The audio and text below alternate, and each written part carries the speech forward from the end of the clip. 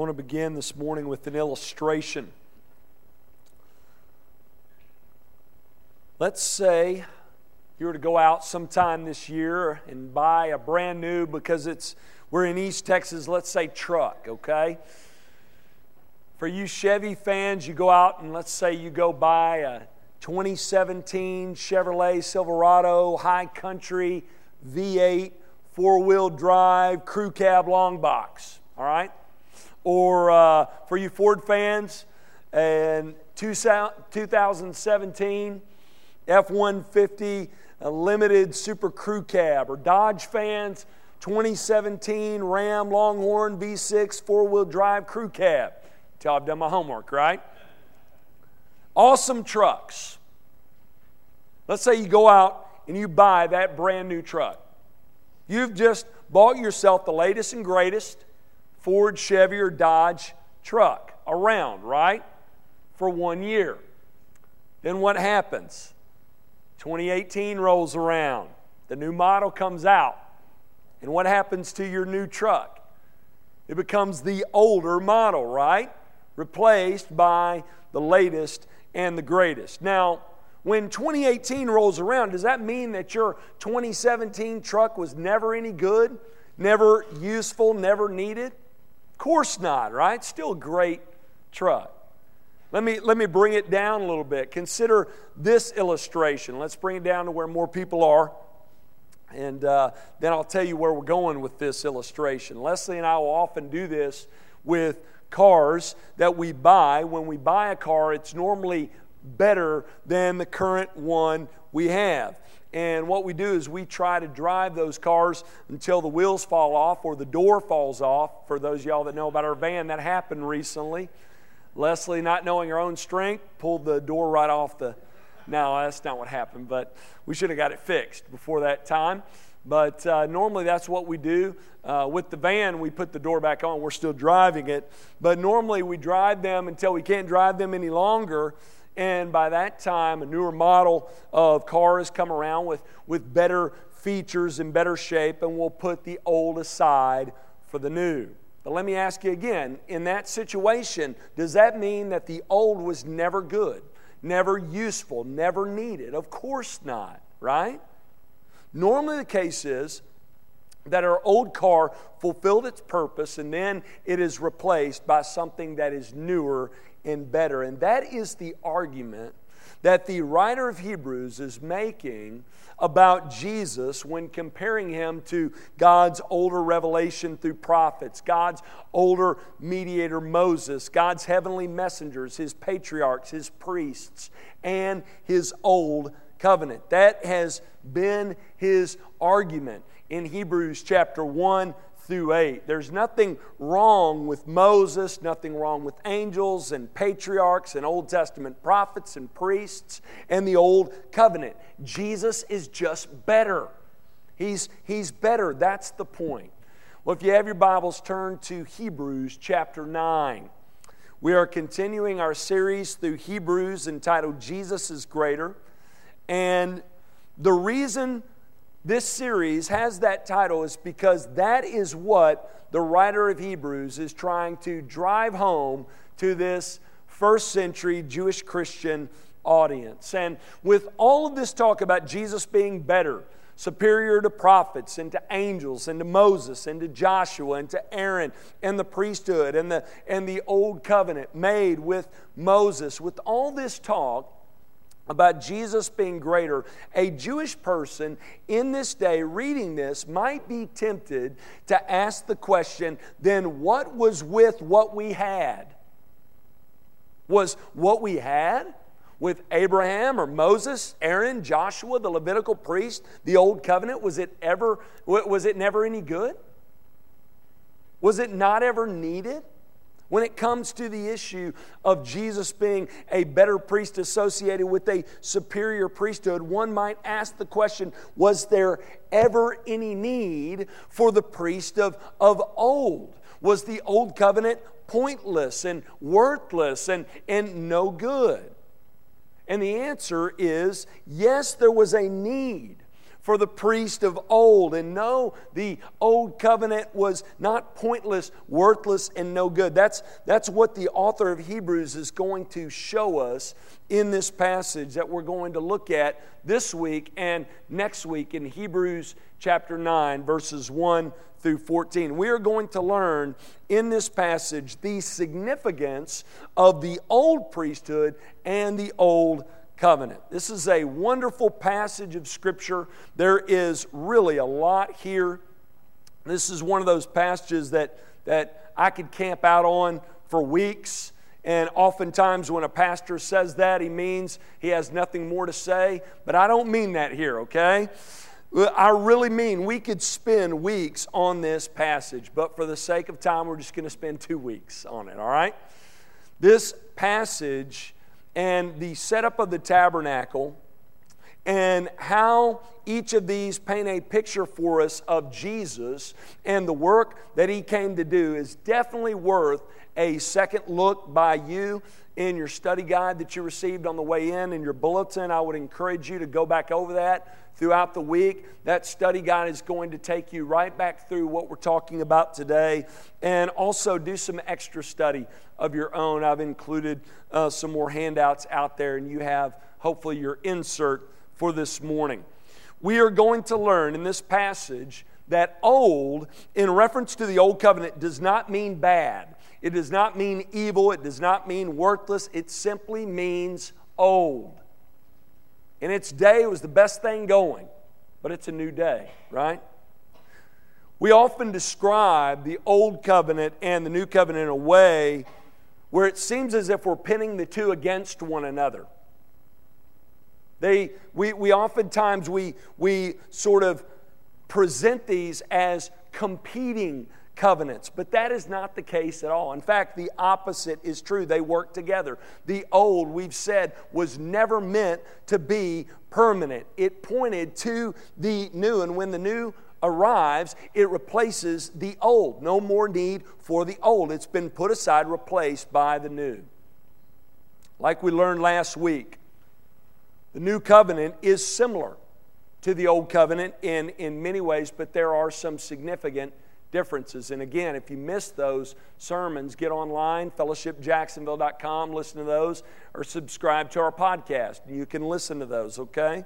But we have been learning over the past couple of weeks that the new and the old were similar in ways, with superior improvements made to the new in key areas. We looked at some of those improvements, and we'll look at more moving forward. But let me say this before we begin today. One of the main reasons the author of Hebrews spends so much time in Hebrews talking about the Jewish priesthood and the priesthood of Jesus and the Old and New Covenant is because, we've talked about this, because in this day, the Jews had a major obstacle to overcome when it came to Christianity. They had a difficult time looking beyond the need for the Jewish priesthood and putting aside the ceremonial part of their law. They had a difficult time seeing Christ as a priest, and a difficult time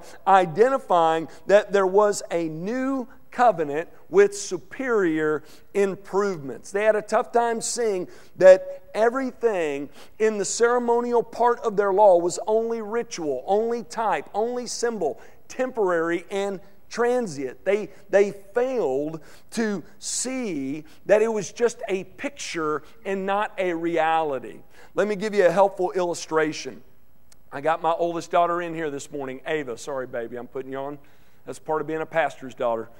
Putting her on the spot. But she went to camp this summer at Pine Cove, all right? And this was the first time in her life when we went a full week without being able to see her or talk to her. And it was a lot more difficult for Mom and Dad than it was for Ava. She just kind of bebopped along and went and came back like it was no big deal.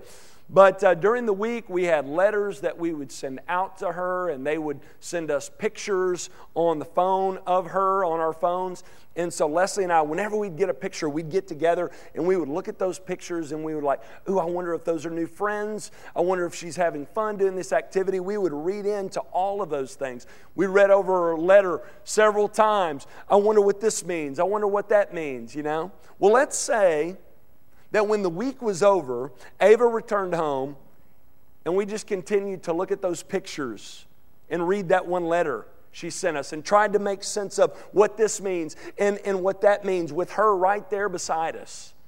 That wouldn't make any sense, would it?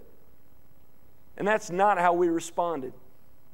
What did we do when we got home? We put those pictures in that letter aside, and we had her tell us about her week. We put aside the picture because we had the reality in our midst. You with me?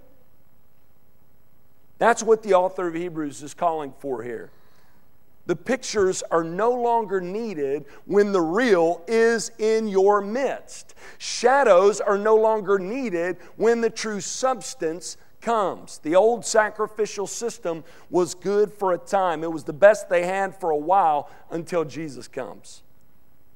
Because it was difficult, though, for the Jewish people to see through this fog, the author of Hebrews looks at both of these, the old and the new, side by side, in the first part of Hebrews 9. He's going to first examine the old system and, get this, how it points to the superior Savior. Look at Hebrews chapter 9, verse 1.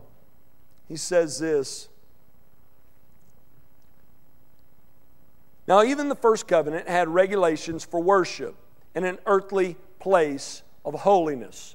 Now, in the New King James and the NASB, it says the first covenant had ordinances of divine service or divine worship. In the ESV, we are told that the first covenant had regulations for worship and an earthly place of holiness. Now, I want you to see here, with this first covenant, the covenant that God made with Moses and with the priest, I want you to see it was good. It was good. These services, these priests did, the acts they performed, they were acts of divine service. The place where this priestly work was done was a place of holiness. There were regulations for worship, and who set those regulations? God. Yeah, Sunday school answer. God, right? It was good. It was just not meant to be permanent. Notice it's called the first covenant or the old covenant, which means if it's the first, there's a second, right? If it's the old, there is a new one coming. It was temporary. It was meant to be replaced. It was earthly and temporary place of holiness.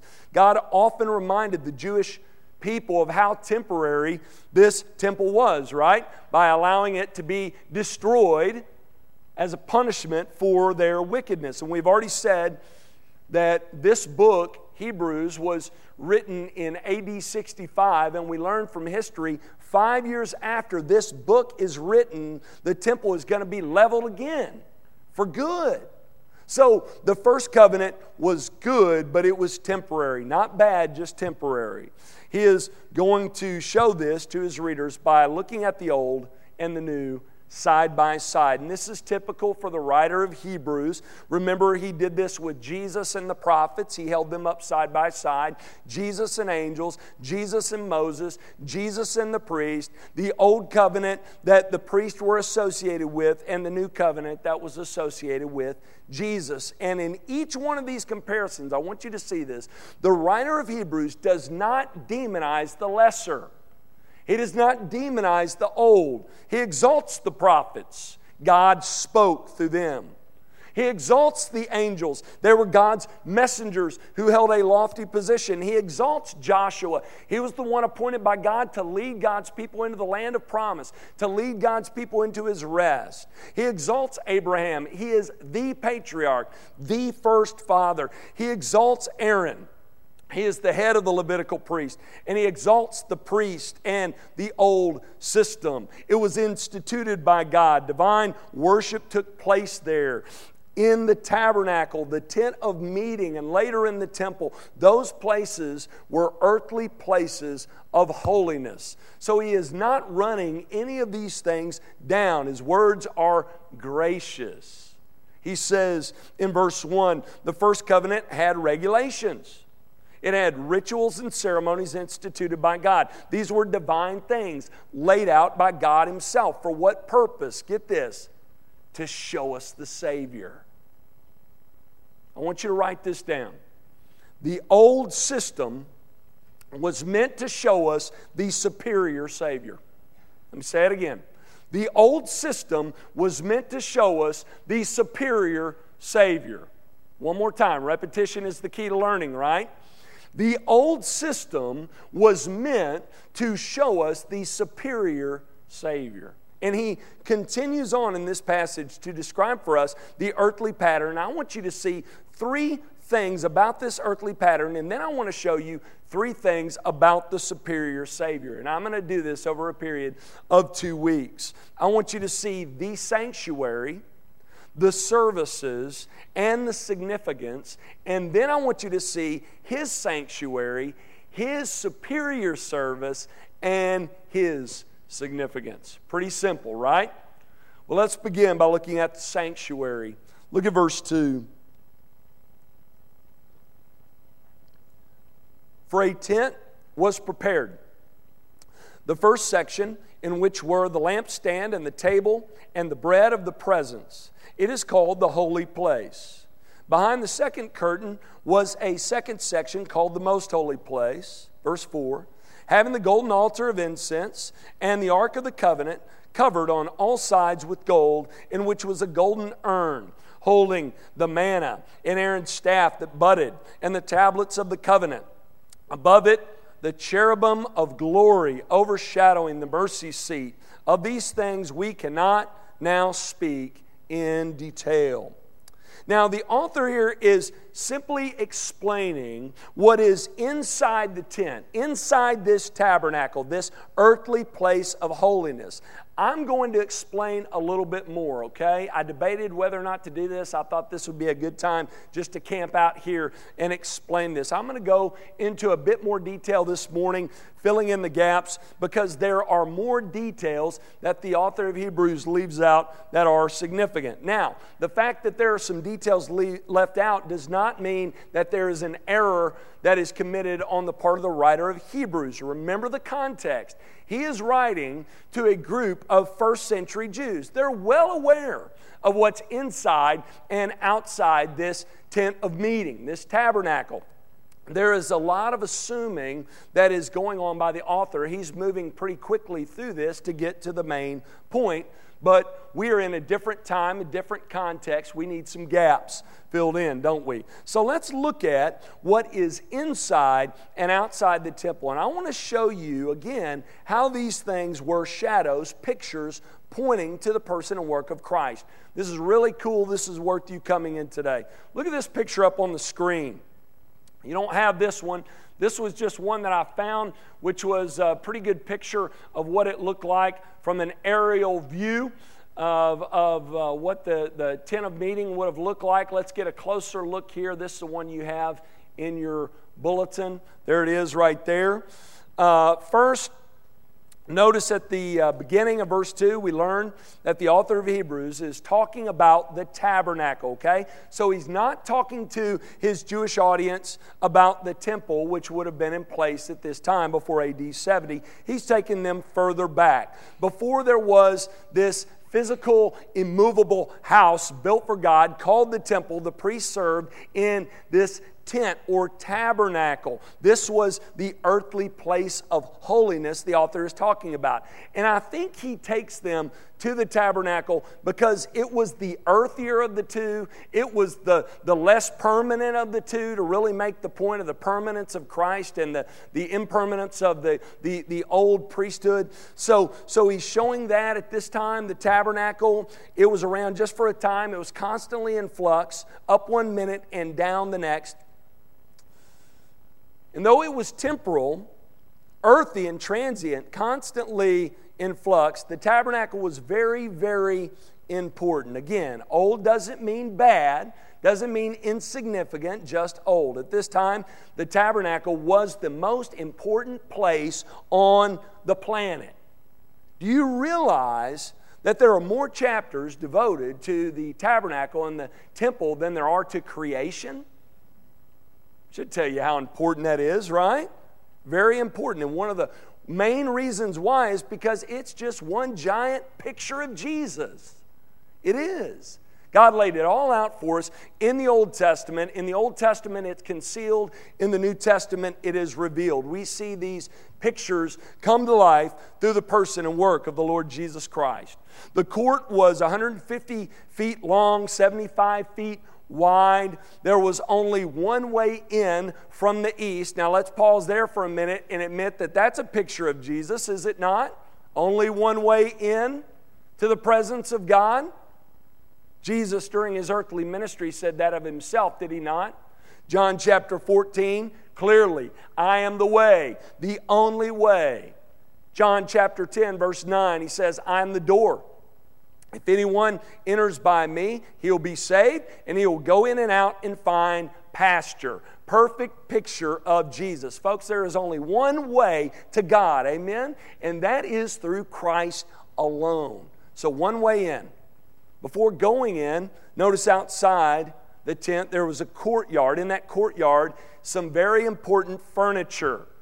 The author of Hebrews does not mention this again because his Jewish audience would have been well aware of this. But entering into the courtyard, you first come to the brazen altar. Go to the next slide there. There it is, right there. It's made of acacia wood.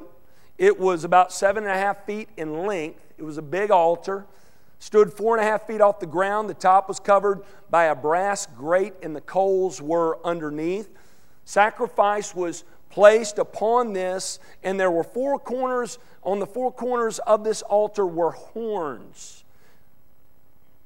This is what the animals were bound to when it was being sacrificed. It's a picture of Jesus right there, is it not? Our Lord was bound, was he not? To a wooden cross outside of Jerusalem and was our sacrifice for sin. Perfect picture of Jesus. Moving past that, we get to the next piece of furniture. Let's look at it. The next important piece there is the laver or the wash area. This was made of brass, and at it the priest would wash their hands and also their feet. Things would get pretty messy in the courtyard, right? With the sacrifice. But this is also a picture of Jesus, right? Through his blood, what does Jesus do? He cleanses us. Amen. We sing this on Sunday mornings. There is a fountain filled with blood drawn from Emmanuel's veins, and sinners plunged beneath that flood lose all their guilty stain.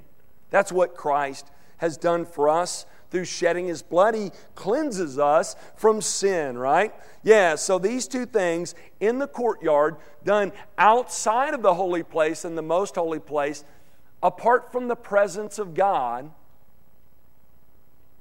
this sacrifice and this cleansing happens. The presence of God is within the most holy place, right? Think about Christ's sacrifice. Where was he sacrificed? Outside of Jerusalem?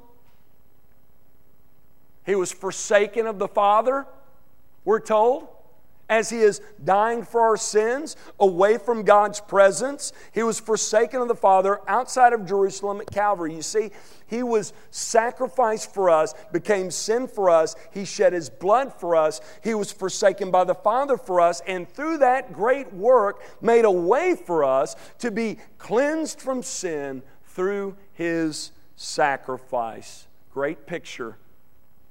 Move past that, and we arrive at the entrance. One way in, when you enter in, there are 2 areas. Let's look at it.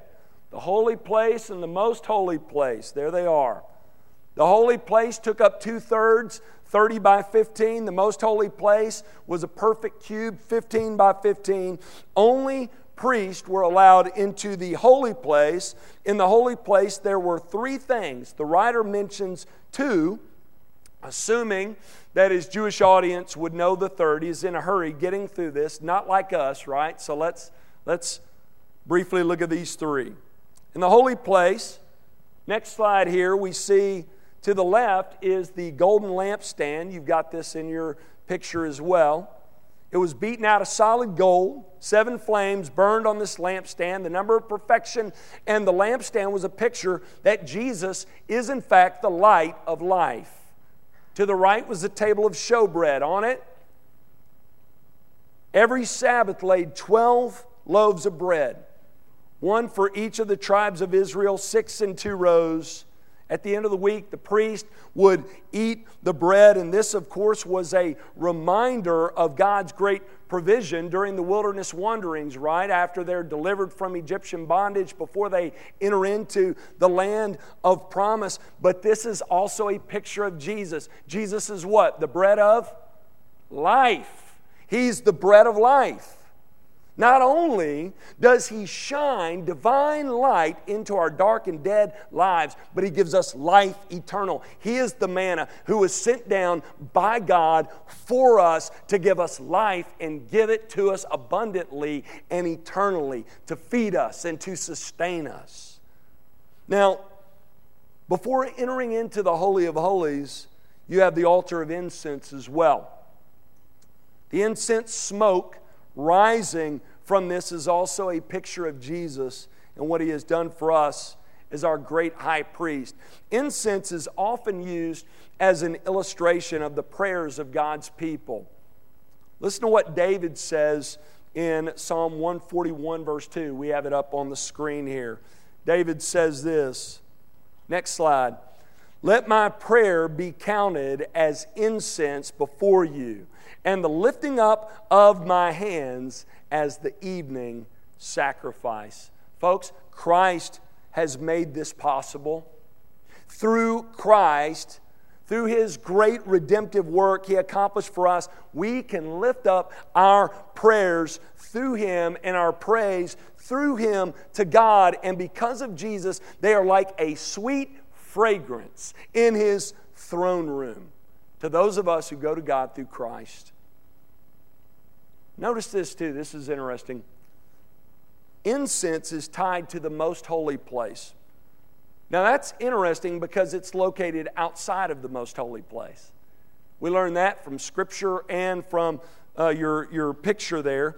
But look at verses 3 and 4. We're told, behind the second curtain was a second section called the most holy place, having the golden altar of incense and the ark of the covenant. Now, did he make a mistake here because the altar of incense is located outside the most holy place? Well, listen.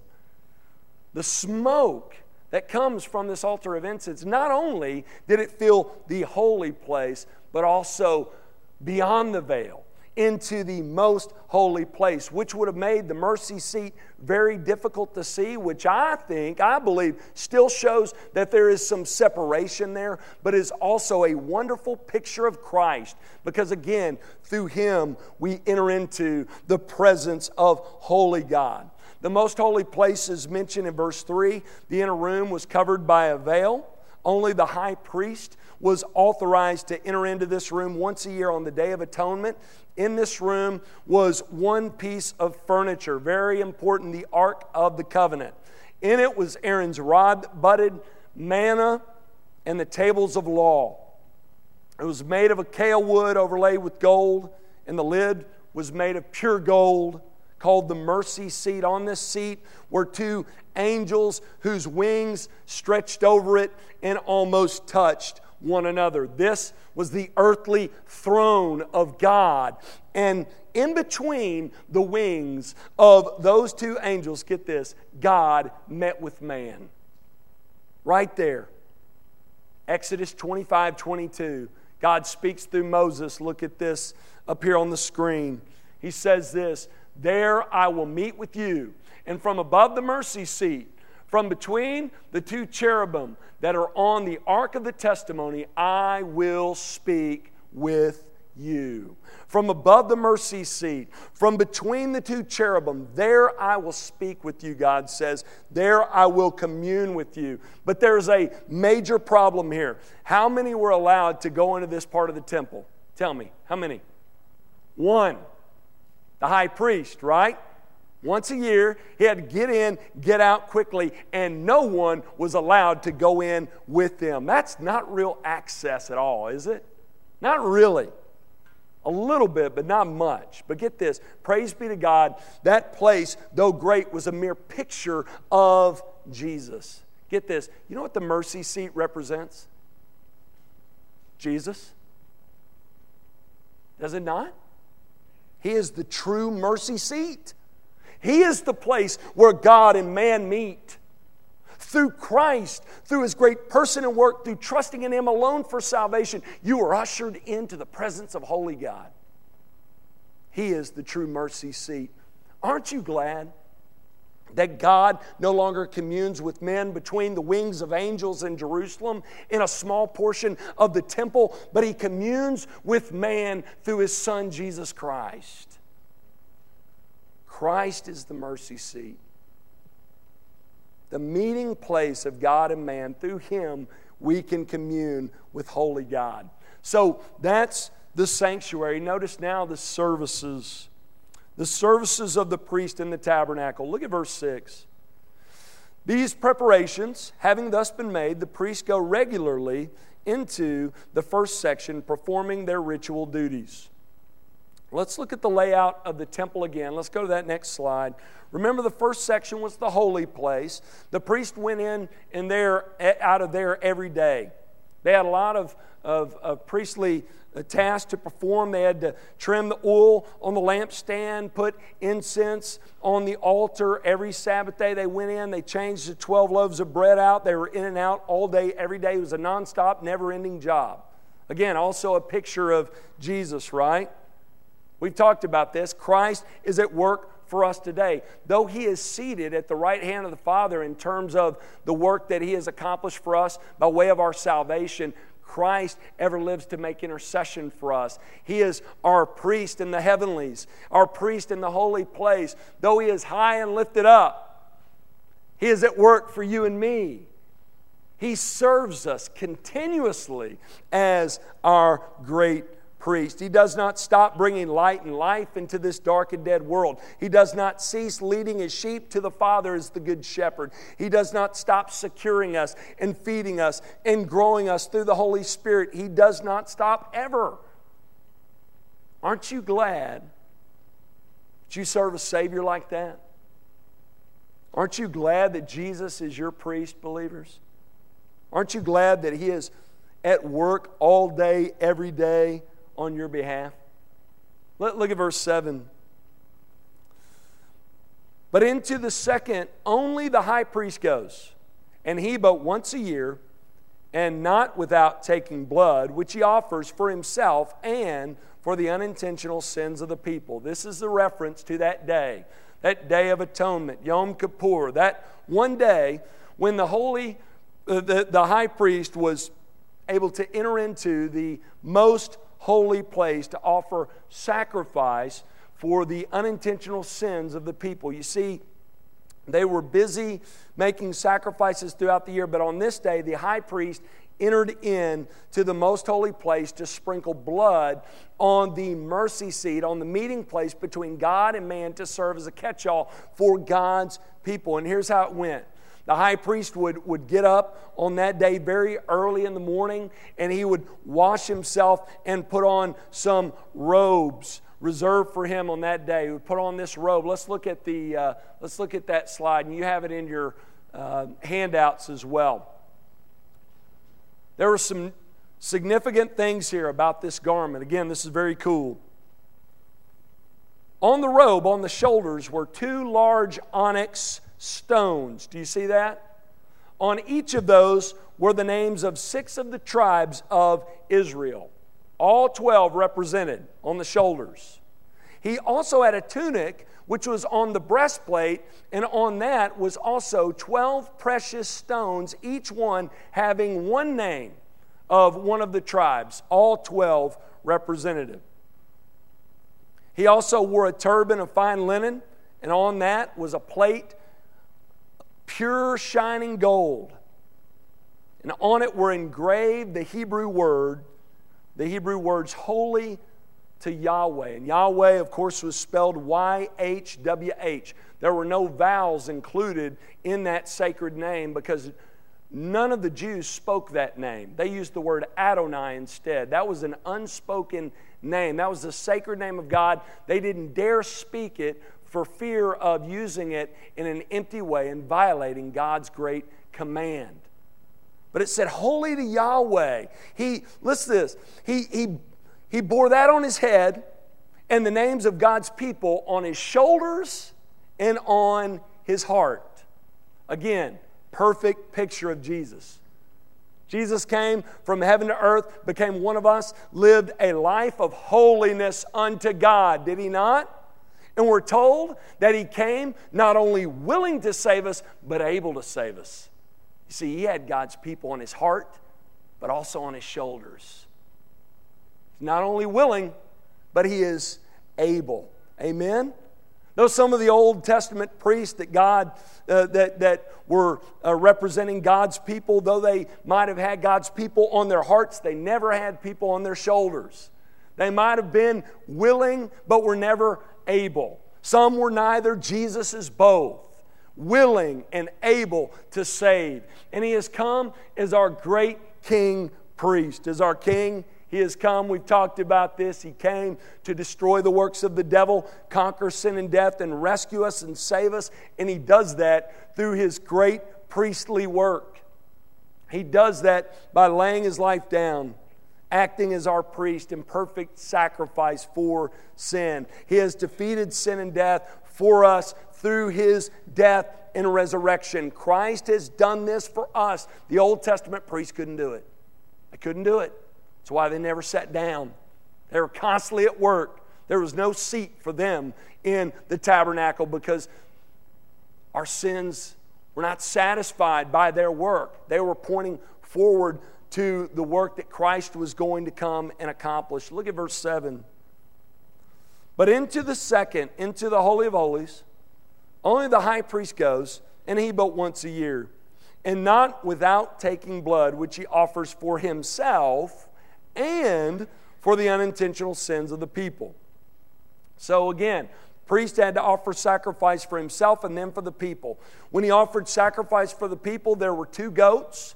One that was killed and offered up, and the other was sent out into the wilderness, never to be seen and heard from again. One was a sin sacrifice, and the other is what is called the scapegoat, which is a picture of our sin being sent away, never to be applied to us again, right? It's a picture of atonement, and it's a picture of forgiveness. Our sins being remembered no more. Propitiation and pardon.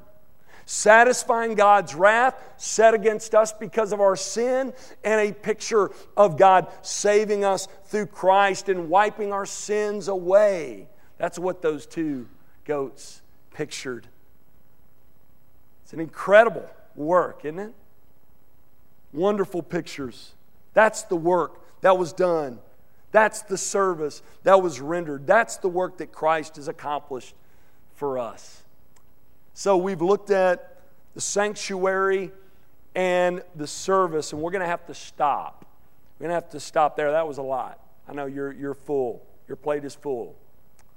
But next week we're going to continue through Hebrews 9 by looking once again at the significance of the tabernacle and the service of the priest, and we'll continue to see how this old system was meant to point toward the superior Savior. But before we close this out, let me end with a very, very simple conclusion. I want to end by asking you whether or not you are trusting in Christ alone as your perfect priest, as your conquering king, as your substitute in perfect sacrifice, as your Lord and Savior. Are you?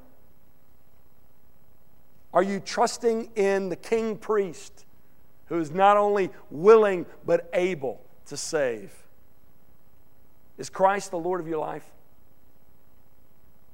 If not, would you give your life up and over to King Jesus today? We, like the priest of old, we, like the people of old, we are in need of God's forgiveness. Praise be to God that He has made a way for that to happen. He has sent us the perfect representative who has offered up the perfect sacrifice for our sin. The Lord Jesus has come. He has laid His perfect life down as our perfect sacrifice for sin. And we're told that if we would turn from our sin, forsake our sin, and look to and trust in Him alone for salvation, we will be saved. If you have not, today's the day. I urge you to do it right now today. Bow your knee to King Jesus today and be saved. Would you pray with me?